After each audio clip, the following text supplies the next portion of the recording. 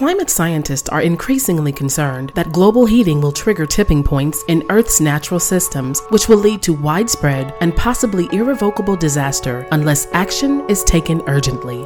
This is the Avinu.info podcast, brought to you by the Avinu.info blog author and senior pastors of Living Church Ministries International, Bishop Demetrix and Pastor Pauline Roscoe. Today's topic is Then Enters the Messiah.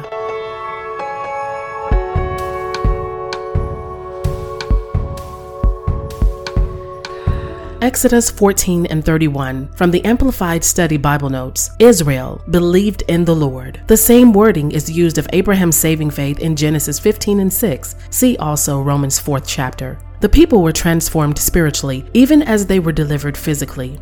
At the announcement of a better covenant, one where a Torah is placed on the heart of true believers and in the mind of those who demonstrate faith in the Lord Jesus Christ, the Jewish Messiah, image instead of the finger of God writing on a piece of rock, he inscribed his message where the believer's cognizance exists, placing the sword of the Spirit, which is the word of God, inside the human brain.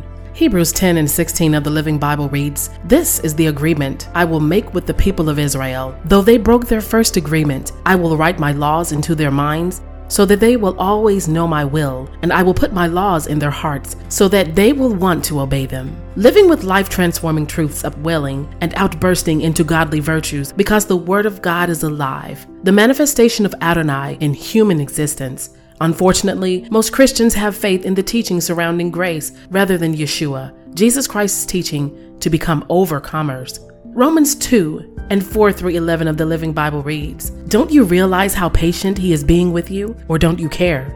Can't you see that he has been waiting all this time without punishing you to give you time to turn from your sin? His kindness is meant to lead you to repentance. But no, you won't listen, and so you are saving up terrible punishment for yourselves because of your stubbornness in refusing to turn from your sin. For there is going to come a day of wrath when God will be the just judge of all the earth. He will give each one whatever his deeds deserve. He will give eternal life to those who patiently do the will of God, seeking for the unseen glory and honor and eternal life that he offers. But he will terribly punish those who fight against the truth of God and walk in evil ways. God's anger will be poured out upon them. There will be sorrow and suffering for Jews and Gentiles alike who keep on sinning.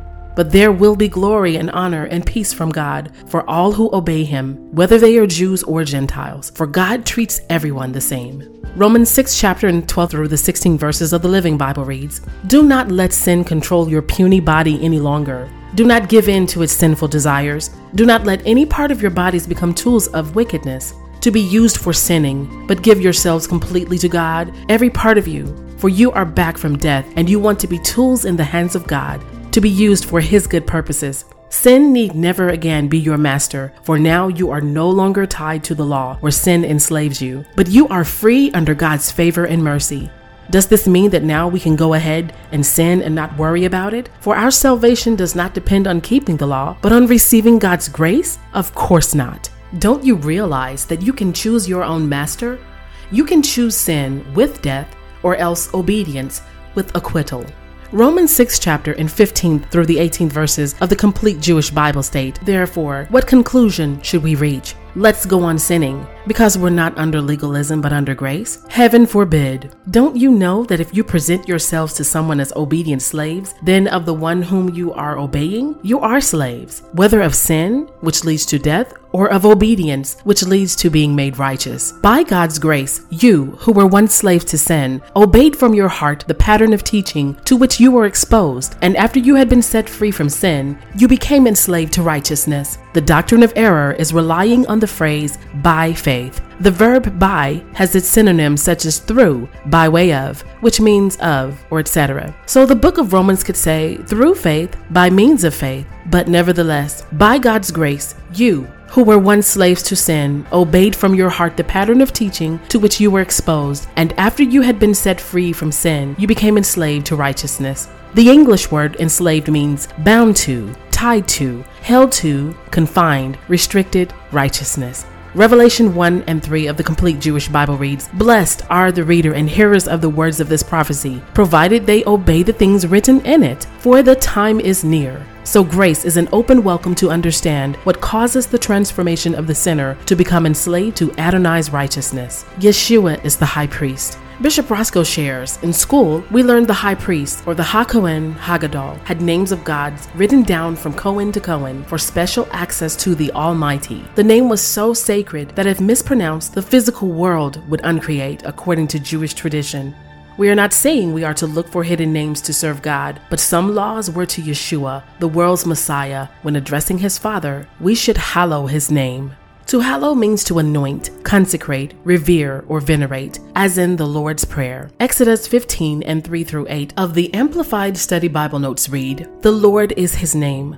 Other supposed gods had secret names that only guilds of priests knew. By knowing a god's secret name, a priest supposedly had special access to that god. But the living God had made his name known to all, and salvation is found in his name alone. Who is like you? Many times the Bible uses the language of incomparability to describe the true God. In a world in which there are many supposed gods, the Lord is unique. He alone is God. He is not just better than other gods. There are no other gods. No person, god, or thing can be compared to the one true God, as referenced in Psalm 96 and 4, Isaiah 40 and 25-26, and Micah 7 and 18. The Lord shall reign to eternity and beyond. Ultimately, the salvation of Israel from Egypt points to the coming reign of the living God on earth over his redeemed people. This victory song ends with the assertion of the eternal rule of the Lord, promising the kingdom of God rather than the conquering of neighboring lands. Its emphasis is spiritual, not material. Now that deliverance from slavery in Egypt had been accomplished, the Hebrews would be formed by God into a nation which was designed to be a witness to the rest of the world of God's character and authority.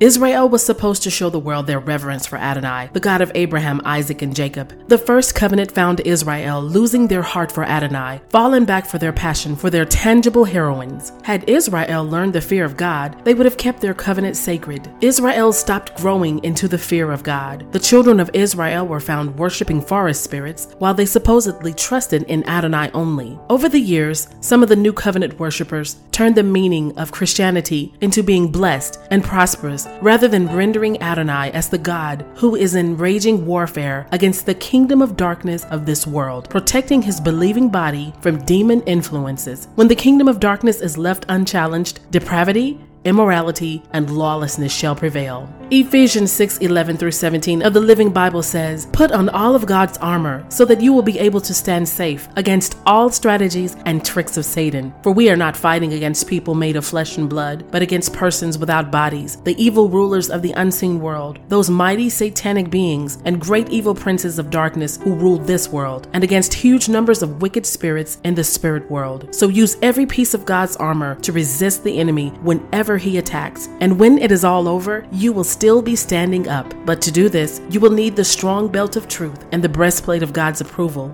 Wear shoes that are able to speed you on as you preach the good news of peace with God. In every battle, you will need faith as your shield to stop the fiery arrows aimed at you by Satan. And you will need the helmet of salvation and the sword of the Spirit, which is the word of God. Whole nation shall look nothing like the kingdom of light. Exodus 20:7 of the Amplified Study Bible Notes says that using God's name in vain is trivializing his name by regarding it as insignificant, trying to advance evil purposes. When the darkness is louder than the worship, demons tremble at the name of Yeshua, Jesus Christ of Nazareth. The Hebrew definition for tremble is frisso, to bristle, to have one's hair stand on end. In the New Testament, to shudder or quake from fear or aversion, referenced in James 2:19 by the demons, also in Daniel 7:15. The Hebrew definition for tremble means to scare, to be in trepidation, to be troubled, to be timid, to be afraid, to shake and tremble. However, when the believers believe the Bible story is about themselves, demons are aroused because they are not afraid of that kind of message.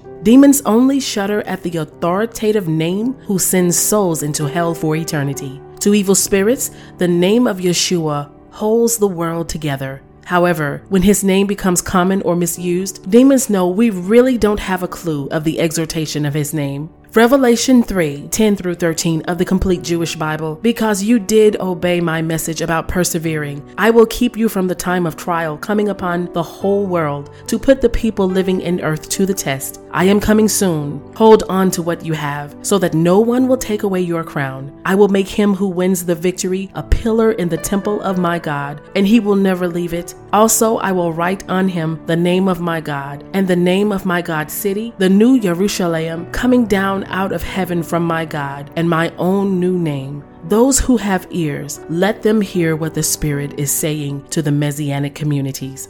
Thank you for listening to this edition of the Avinu.info blog podcast. Please help us with a gift, for many lives are being changed worldwide by this ministry. Donations can be mailed to 401 Omega Street South, Birmingham, Alabama 35205, or visit Avinu.info to make a secure payment with your debit card, credit card, or PayPal account. Thank you so much in advance for your generous donation. Always walk blessed in the strong name of Jesus.